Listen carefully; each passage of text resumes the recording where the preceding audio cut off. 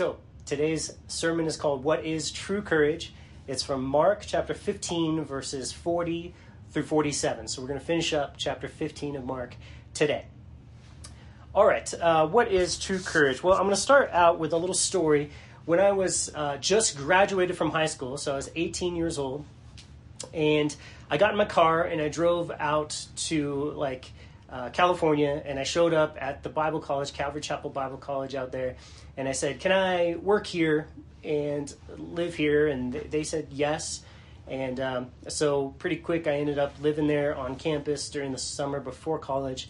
But what they did is we took a bus up to Twin Peaks to do construction work every day, Monday through Friday. So the bus would leave at 4 a.m. or 5 a.m. It was a 2-hour drive there and a 2-hour drive back. So we'd get up there about 7, we'd work till about 4, we'd get back around 6, and then we'd have our evenings. Well, when I was up there, I met a guy. So I had a really good friend named Jason, who we were best friends, and we were hanging out all day, every day. But then there was this other guy who was older. He was maybe 35, and his name was Sam, and he was one of the most unique characters I've ever met.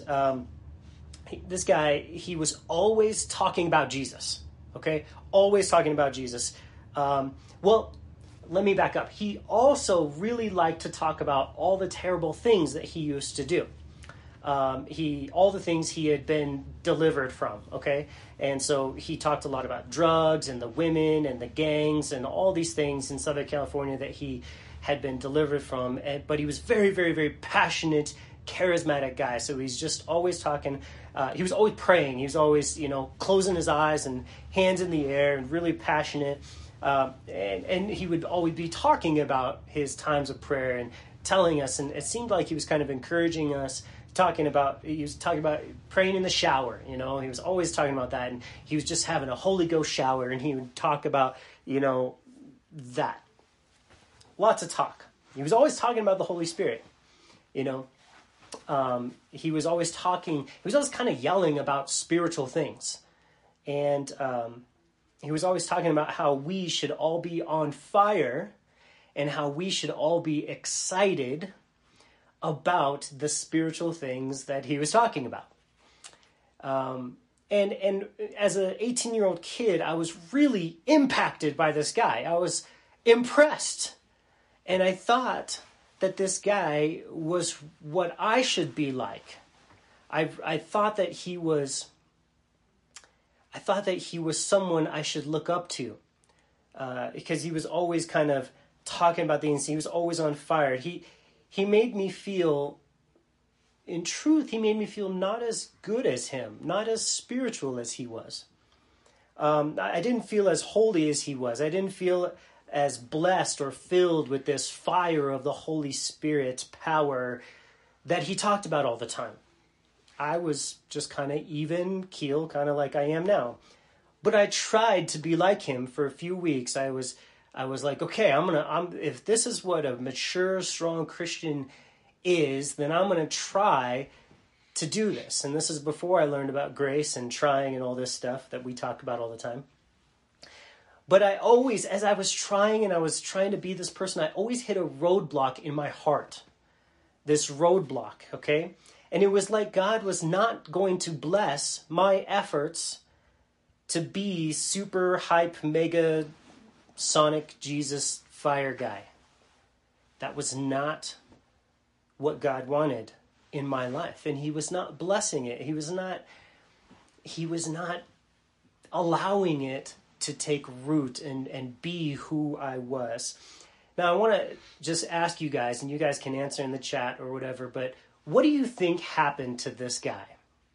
What do you think happened to this on fire, super hyper mega Sonic Jesus guy? I'll give you a couple seconds to think about what Sam turned into.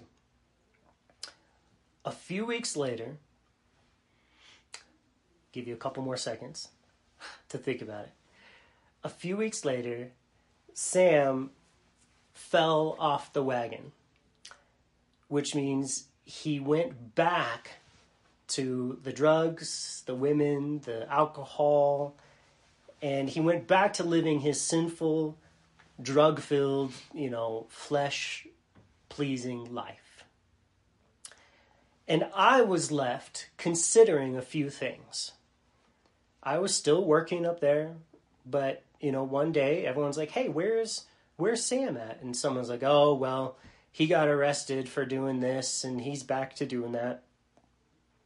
And I was left considering a few things. My first question was, what was wrong with this guy? What was wrong? I thought he was someone to be emulated. I thought he had real spiritual pizzazz that I really looked up to. I thought he was on fire for God, and yet this guy, failed terribly and went back to basically denying God and living a life like that. So what's the point of being on fire for God was one of my questions I had. I saw him read the Bible and I saw him pray passionately. And so I had to consider, if that is not what produces a good, faithful, enduring Christian life, then what is? What am I supposed to be? What is wrong with this situation?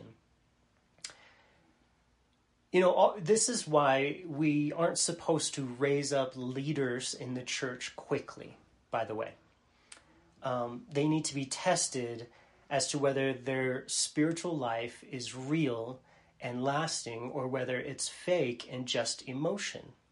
And God helps us by revealing our inner character as we go through trials. So, this changes the way that we can think about trials. Instead of trials being something bad that we're going through and something that we wish would never have happened to us, many times trials are brought into our life to reveal what is on the inside.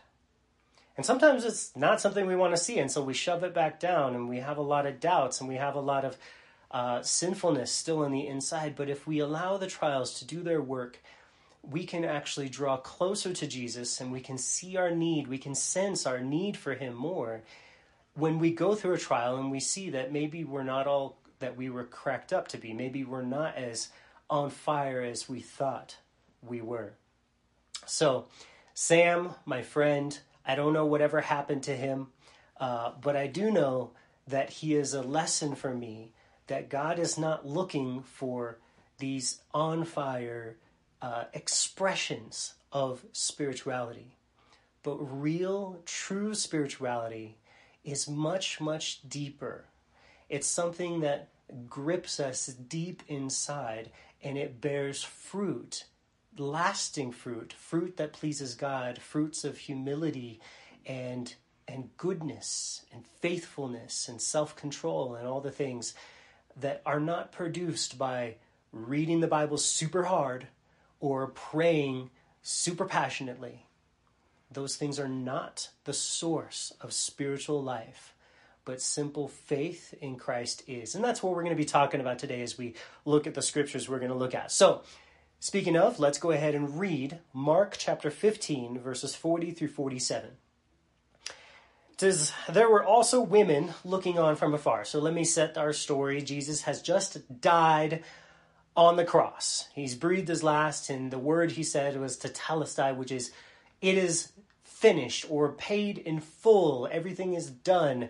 And the centurion, the Roman in charge of the crucifixion, looked and he considered Jesus and he thought about him and he said, you know what? This is the Son of God. And that centurion had a heart change about Jesus. Well, Mark gives us a few other characters that we're going to look at. The first is this. There was also women looking on from afar, among whom were Mary Magdalene, Mary, the mother of James and the Less, and of Joseph, and Salome, who also followed him and ministered to him when he was in Galilee, and many other women who came up with him to Jerusalem.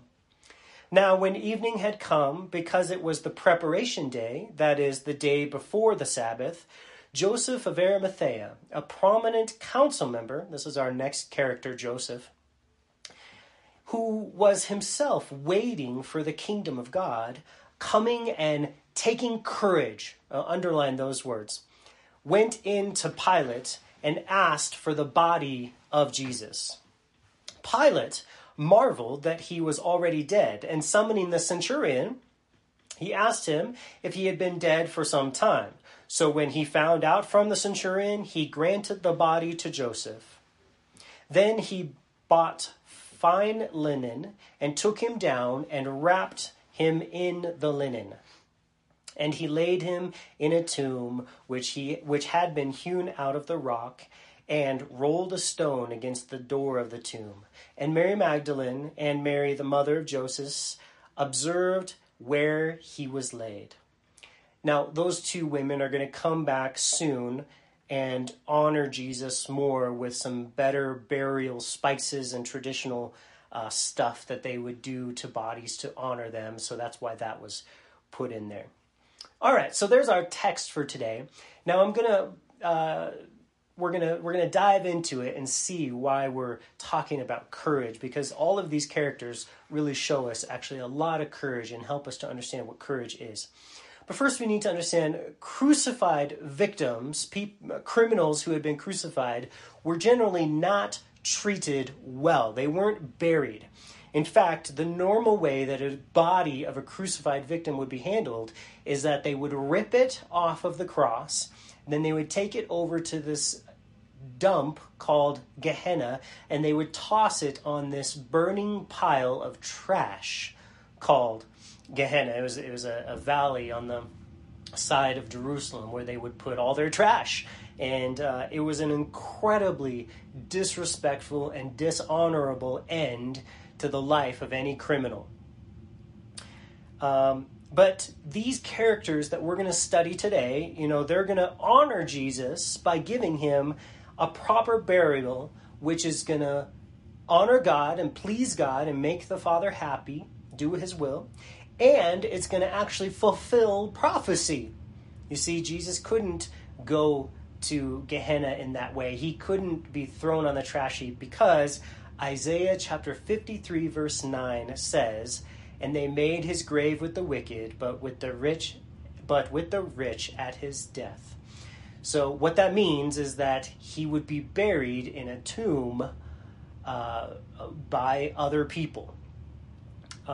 So there was this prophecy that Jesus would have a grave, that he would be buried, and if he was just tossed on the trash heap, then that wouldn't happen. So God knew what was going to happen, and he made it happen in this way. This is one of those other fulfilled prophecies that help us to understand that God was in charge of the whole thing, and God gives us this prophecy so that we know that he authored the Bible. He authored every word, and it is true more than anything in this world, more than any scientific proof you could ever understand or see. The Bible is more true because the very author of truth wrote it, and he gives us these undeniable texts that prophesy and fulfill prophecies. It's pretty amazing. All right, well, moving on, we're going to talk about these characters, and we're going to just look at what the text tells us about these characters first. The first character we're going to look at is the women. Okay, so we have Mary, probably a few other people named Mary, because it seems to be the only name around back then. Well, there was Mary, Salome, and others, it says. And these, we are told that they were faithful to follow Jesus through anything, and no matter where he went, they just followed him. Okay, so that's the character traits of these characters. They follow Jesus. Another thing that they do is they minister to him. They care about him. They're looking at him. They're staying close to him. You can't minister to someone from afar, and so they are always just kind of in the area with their eyes on him, and if he needs a cup of water, they are right there with a cup of water to minister to him. All right, so that's the first character. The second character that we see in this text is Joseph of Arimathea. This guy was a prominent council member. The council was called the Sanhedrin, and this was the group of Jews that basically ran the country of Israel. Now, they weren't in charge of everything because Rome was occupying Israel, but they were in charge of all the Jewish people, you could say. And he was one of those members of that council, and it says that he was waiting for the kingdom of God. which means this guy was great. This guy had faith. This guy he knew God. He knew about God's plan, and he had faith that God was going to work out his plan. And it says right in our text that he had courage, and this is our first mention of the word courage. And it says that his courage was worked out or played out in a way that he asked for the body of Jesus so that he could honor this body, he could do God's will by wrapping the body in linen and spices. And then he laid Jesus in a tomb and he rolled a stone so that no one could defile it. And then I'm going to give you a bonus character. Bonus character number 1. You ready for our bonus character? His name is Nicodemus. Okay, now Mark doesn't tell us about Nicodemus, but John in his gospel does in chapter 19, verse 38. He's talking about this same circumstance, and he says in John 19, 38 through 40, he says, "Now after this, Joseph of Arimathea, being a disciple of Jesus, but secretly, for fear of the Jews, asked Pilate that he might take away the body of Jesus, and Pilate gave him permission. So he came and took the body of Jesus. And Nicodemus, here's our bonus character, who at first came to Jesus by night. You remember Nick at night? He was the guy who came in John chapter 3 and asked Jesus, how can someone be born again? And Jesus told him. So Nicodemus also came bringing a mixture of myrrh and aloes, about 100 pounds. This is a great sacrifice. This is a wonderful honoring thing. And they took the body of Jesus and bound it in strips of linen with the spices, as the custom of the Jews is to bury. I'm going to give you another bonus character that's not mentioned by Mark. This is our last bonus character. Bonus character number 2 is Peter.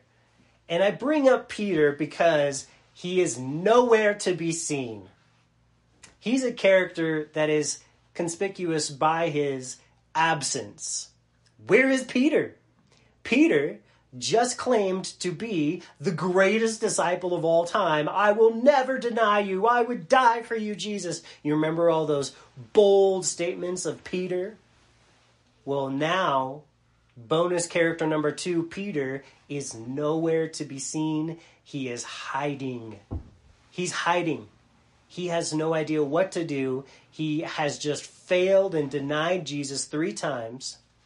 And it's pretty shocking to see these women are here. These women are faithful.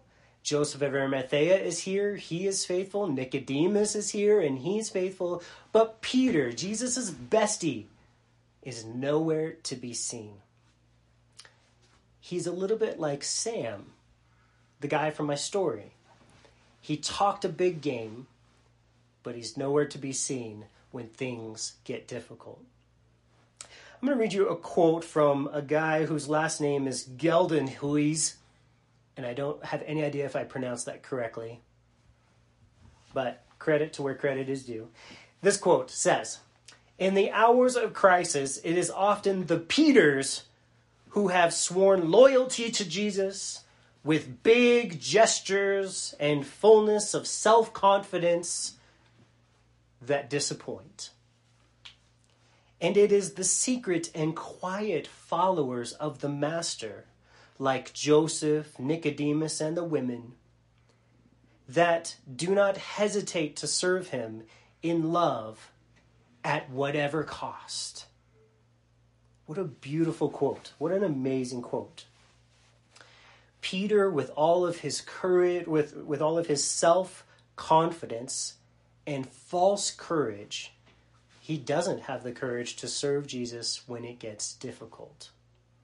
What is courage? This is our topic of the day. What really is courage? The Bible says that Joseph had courage. The Bible does not say that Peter had courage. The Bible says Peter was gone, hiding, not courage. Okay?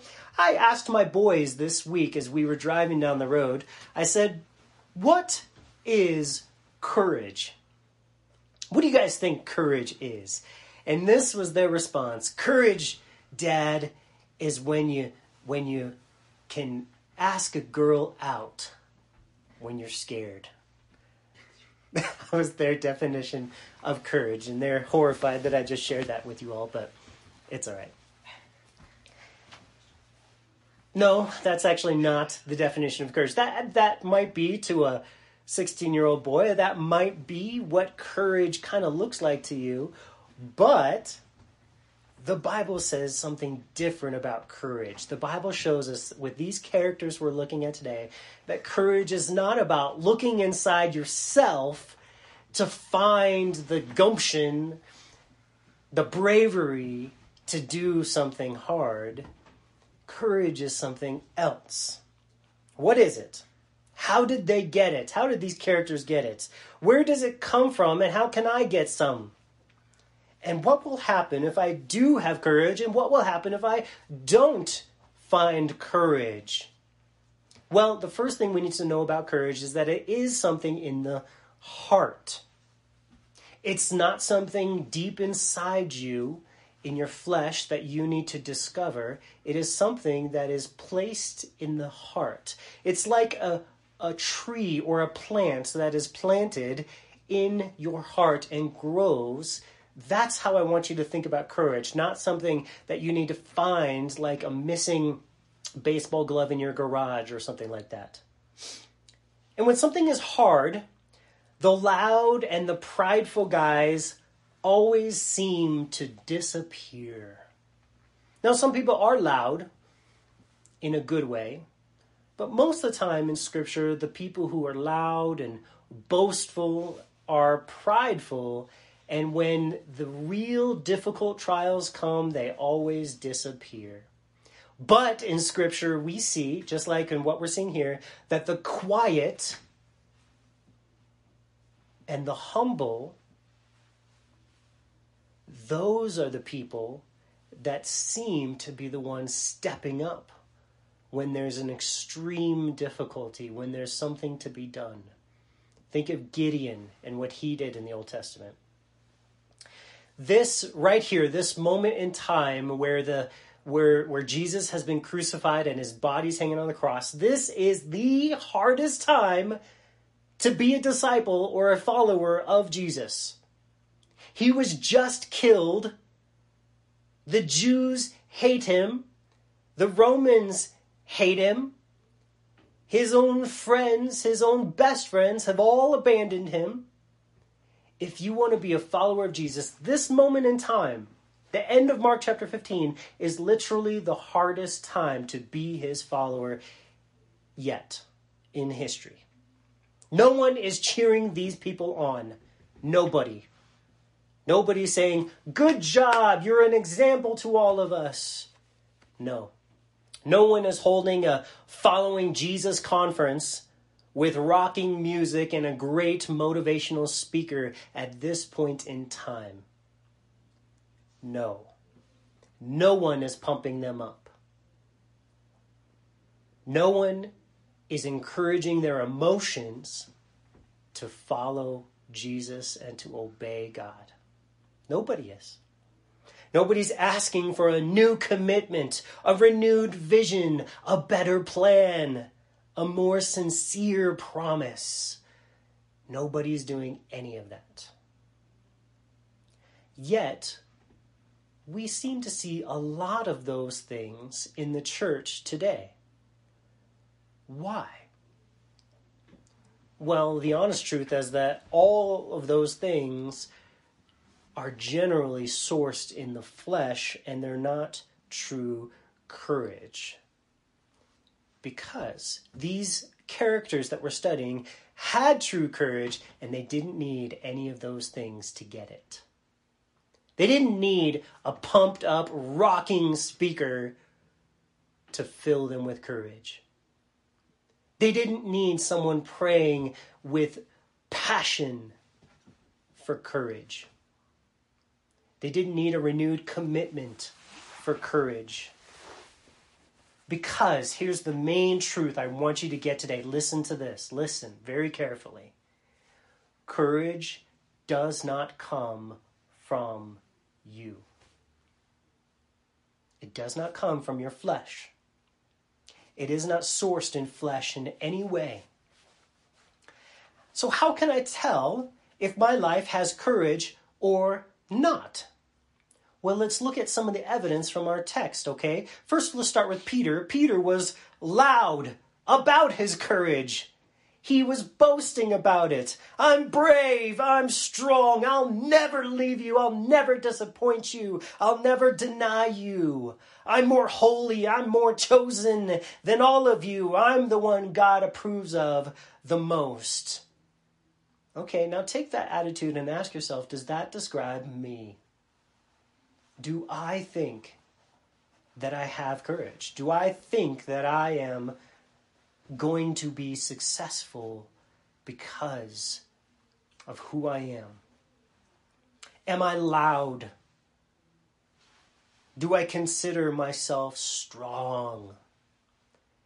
Do I try to rally myself to do the right thing? Do I make new commitments? Lord, today I'm never going to do that. Today I'm going to do this. Today, Lord, is going to be the day. Do I talk a big game? We're going to change the world, friends. These are all self-based, self-sourced, emotionally driven courage things. And they just don't work when it comes to true courage, spirit-powered courage. It doesn't matter, guys, get this. It doesn't matter if you want to do the right thing. Lots of people want to do the right thing. And those same people generally don't do the right thing most of the time. We think, man, if I just wanted to be a better Christian more, you know what your problem is? I hear conference speakers. You know what your problem is? You just need to want God more. Our problem is that we don't want His holiness and His righteousness, and if we just wanted it more, we would have it. It's not whether you want it that God is looking for. It's the source of your rightness. It doesn't matter if you want to be right. It's how are you going to be right? How are you going to source that righteousness? Are you going to source it? There's only two places you can get righteousness, from self or from the Spirit. From flesh or from the Spirit. And so it's very, very, very vital and important that we consider, where does my right living come from? Where does my courage to do the right thing come from? Does it come from loud, boastful, prideful, fleshly experiences and desires? Or does it come from quiet, simple, trusting in His finished work, in His Holy Spirit? Do you see the vast difference between those two ways of living, two ways of Christian living? There are so many Christians that are living their life by the power of the flesh, where they want and they try and they dig and they strive in the flesh. And then there's others who strive in the Spirit, meaning they dive into His life. They wait patiently upon His faithfulness. They do it by trusting in the Holy Spirit and through simple prayer, not passionate prayer, simple, believing, hopeful, thankful prayer. Self-sourced courage always disappoints, and it's a bummer because self-sourced courage is all over the place. I did a simple Google courage, and I went through page after page after page of Google results, and every single one of them was talking about self-sourced courage, finding it in yourself, being the courageous person that you can be, and all these things. Not a single page that I saw was real courage is trusting in Christ. No, it wasn't there. Real courage is quiet faith and dependence upon Him. Nope, but that's the truth. But Google didn't have it. I'm not sure that would surprise you, but So, what's the right way to have courage? I just kind of talked about it. Well, let's observe our characters again. Let's dig into these characters and see what we can see. The women first. What we see is they quietly followed Jesus. That's true courage. Quietly follow Jesus. They quietly served Jesus. They cared about his needs. They looked after his affairs. They took time to listen and observe his feelings and his teachings. We have several stories about Mary Magdalene always being at the feet of Jesus. In fact, every time she's mentioned in the Gospels, she is at the feet of Jesus, listening, understanding, asking questions of him. These women weren't called to be apostles, yet they followed him just the same, and in fact, even better than his apostles. The 12 disciples, these women followed him. They rejoiced to be near him, even when it was difficult, even when it was impossible. They had what I would call an abiding relationship with him. They didn't have bold declarations. That was not part of their relationship with Jesus. They quietly followed him. And the truth in this is that the Spirit, the Holy Spirit, will strengthen those of us who will abide in Jesus. When we continue to look to him when things are difficult, when we continue to look to him, when we alternatively could look to ourselves, but we choose to look to him. That is what these women are showing us about real courage. Now, our second character, Joseph of Arimathea. He was on the court of those who condemned Jesus to die, and it appears as though Joseph was silent. You know, he didn't stand up and say, give a dissenting opinion. But yet, he had a silent, quiet hope in God and faith in God.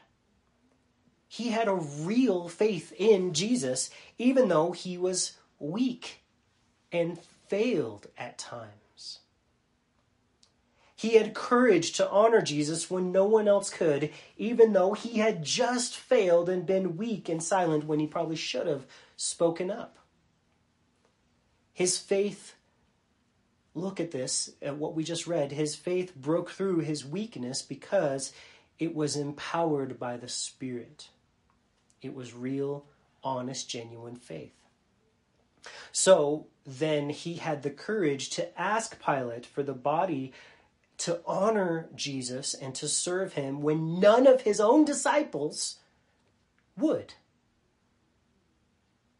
He found courage, but courage was planted in his heart because of the true, genuine, honest, simple, quiet faith that he had in Jesus. Faith in Jesus made him courageous. Our third character, the bonus character, Nicodemus, he was also a secret disciple of Jesus, a quiet disciple. He was not boastful. He was actually full of fear. He was, he kind of failed in his relationship with Jesus at times. He was afraid of what his friends and family and the nation would think of him because he was a teacher in Israel. He's the one who came to Jesus at night in John chapter 3. We call it Nick at Night, where he had this whole talk with him trying to figure him out. He wanted to figure out Jesus. And he really believed the responses Jesus gave. He believed that Jesus was the Messiah, and he really had faith in him, but it was a real struggle to overcome his fear of man. But now, at this most difficult time, Nicodemus went public with his faith in Jesus. He honored Jesus, and he said, I'm not going to stand for dishonoring him anymore. Even though it seemed like it was too late, he stood up with Joseph and said, I'm going to honor him. Why now? Why now does Nicodemus get it? Because of Jesus' unrelenting love for him. He loved him when he came at night, and he loved him completely and fully as he died upon the cross, Nicodemus can no longer resist such powerful love that Jesus has given him. And so Nicodemus stands up and is called his follower and honors him. Seeing how Jesus loves his enemies and loves his friends and calls his enemies his friends is truly heart-changing. And that is the source of real courage, the love of Christ. When we quietly observe, receive the love of Christ, it builds and plants courage deep in our hearts. The love of Christ is not a yelling, forceful, rambunctious love. It is genuine, patient, gentlemanly love. He doesn't force anybody. He's not going to yell you into his family. He loves you. And he will patiently die on the cross and set you free from all your chains in that pure love that he offers. And so, what do all these characters have in common that we've looked at? The women, Joseph of Arimathea, and Nicodemus. Honestly, weakness and failure is the first thing I see that they have in common. Which is awesome, because that's what I would call myself if I was to be honest about my performance. And I think Jesus does it this way so that we can see weakness and failure is no problem for him. He can plant courage in our hearts, and he can use a weak person. He can use a person who has failed more than he can use someone who has it all together, someone who is a success or has the degrees or whatever. Jesus is looking for those who are weak and who have failed. And that is great news for losers like us. Yay. The second thing I see is that these guys, these girls and guys, were quiet, they were simple, and they had faith. This is the difference between them and what we see from the other disciples of this moment. They had a quiet faith, especially contrasting it with Peter. They had quiet faith in Jesus. Now let's apply this to courage. Courage is not bold efforts or bold ideas. When someone says, stand up and be courageous, that is not, when the Bible says be courageous, it is not about you sourcing courage from somewhere inside you. Courage is not sourced in myself. True courage is given freely to those who are weak and have failed on their own, with their own efforts, with their own abilities. And instead, they have chosen to place their faith in Jesus instead of themselves. So someone who has learned that they cannot muster up enough courage to do all the right that God wants them to do to honor God, but instead looks to Jesus to provide that courage to them as a free gift of grace. God moves in their heart those who are failures, but those who will look to Christ in faith and in humility, and God will move in their heart to do his will. And that's real courage, doing the will of God as God has moved you to do his will, strengthened you to do his will. It's all about his will. Real courage is the Holy Spirit at work in us to do God's will. So, we're going to conclude with one little tiny discussion about his will. Real courage, godly courage, biblical courage, like we're talking about, is not to do your will. Like the person who told me, I just have to find the courage to divorce my spouse to marry this other person I'm having an affair with.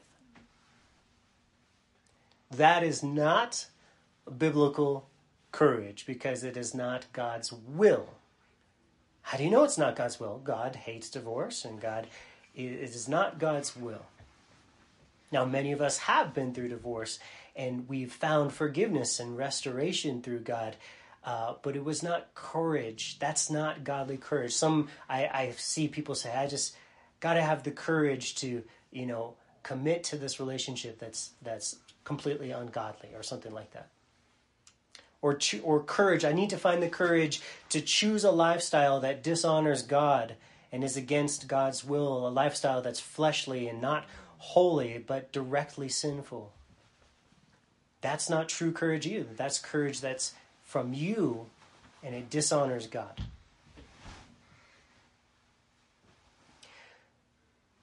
Real courage is God moving in your heart to do His will. God strengthening your inner life to do His will. So here's the big question for you. Are you ready to abandon your self-will? Another way to say that is, are you ready to give up on all your dreams? Are you ready to lay down everything you want out of life and in life for what God wants? That's the big question, because most people are not willing to give up their will for God's will, and so God does not provide them with courage because they don't want it. They don't even want to let go of their own plans for their own will for God's will. God's will is very clear. It is not difficult to find out what God's will for your life is. God's will is very clear in Scripture. He wants you to live a quiet, holy, righteous life. He wants you to serve Him by serving those people who God places in your life, your family, your friends, your church family, your co-workers. He wants you to love and serve them all. His will is not hard to figure out. But many times we don't care about His will because we're too absorbed with our own will. But if you are ready to renounce your own will, your self-will, if you're ready, then God will grant you courage, real biblical courage, and answer your prayers even. I mean, this is crazy. When you have no self-will, you're not going to be praying, God, give me $1 million in a Lamborghini. Because those are selfish things. But instead, we're going to have a God-centered prayer life, and God loves and delights to answer the prayers that are about His kingdom. In fact, He promises to answer every single one of your prayers in this way. George Mueller, my favorite English, Prussian, German immigrant to England orphanage founder. George Mueller said, when someone asked him, why does God answer all your prayers? What is the secret to really having a relationship with God where He can answer all your prayers? This is what George Mueller said. The secret, the first thing is very simple. You need to have no will of your own. But your entire life must be surrendered to God's will.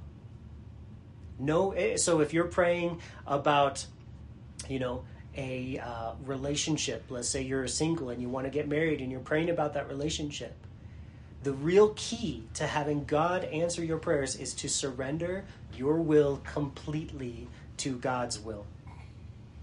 Say, God, what is your will for my marriage if I were to have one? Oh, it would be for me to be a servant and to be kind and to be patient and to serve my spouse for the rest of my life. That is a wonderful prayer to pray. When you pray, God, okay, now I understand your will because I read scripture and I've understood it. And now I pray that you would give me someone who I could serve for my whole life. Someone that I could care for and take care of. That is so much different from the prayer of, God, give me someone that's going to make me happy. Self-centered, self-will, versus God's will, which is service, small, quiet, patient. That's how this works. George Mueller said, you need to simply have no will of your own concerning any issue that you pray about. And then when you ask, only ask for his will to be done. Ask that he would reveal his will and that you could do his will, that he would strengthen you to do his will. And God will not, and in fact, he cannot ignore such a beautifully surrendered prayer. We are called, as a church, we're called White Flag Calvary. And that just goes together so beautifully with what we've talked about today. White flag means surrender. And God is looking for those who would surrender. It takes courage to surrender. And then God grants you a internal courage to do what's right, to do his will above our own. As we close, I was talking one day with a pastor, and I really like this guy, and I was talking to him about the philosophy of ministry, and I was talking about that word surrender, because I said our church is called White Flag Calvary, and we were talking about surrender. And he's like, yeah, I get that. And he asked me a really interesting question. He said, okay, why do you use the term of surrender instead of a term like enlist? Enlist like in God's army, and you're going to enlist. And I got to be honest, I didn't understand the depths of that question as I was sitting there talking with him, but we talked about it for a while. But as I've kept that question in my mind, I think this is the answer. This is the reason why we don't call ourselves, join the Lord's army, join the Lord's, the Lord's looking for you, to serve him and to come after and follow him. But we actually call it white flag, which is more surrender. We need to surrender to him. And the reason is because when we say something like enlist or the Lord needs you, we, in a weakness of our flesh, we always think, yeah, the Lord needs me.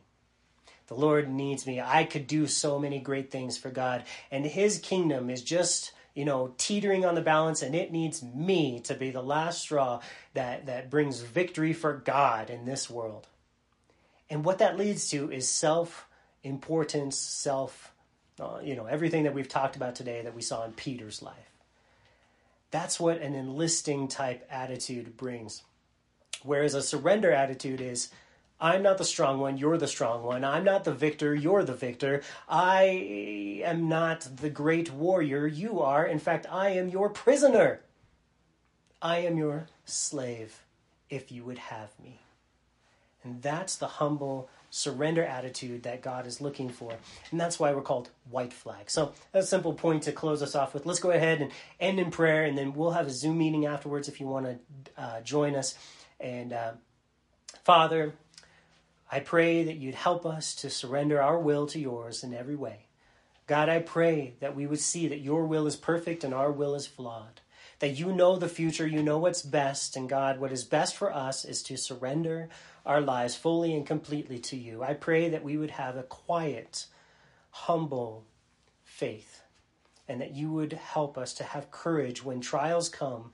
That the courage that you've planted in us to do your will, God, that courage, that Holy Spirit obedience would be seen in our lives, not because we've whipped ourselves into a frenzy, or not because of an emotional commitment to you, but God, because of a real spiritual life through abiding in the finished work of Jesus Christ on the cross. In Jesus' name we pray. With great confidence we ask. Amen. All right, love you guys. We'll see you all soon.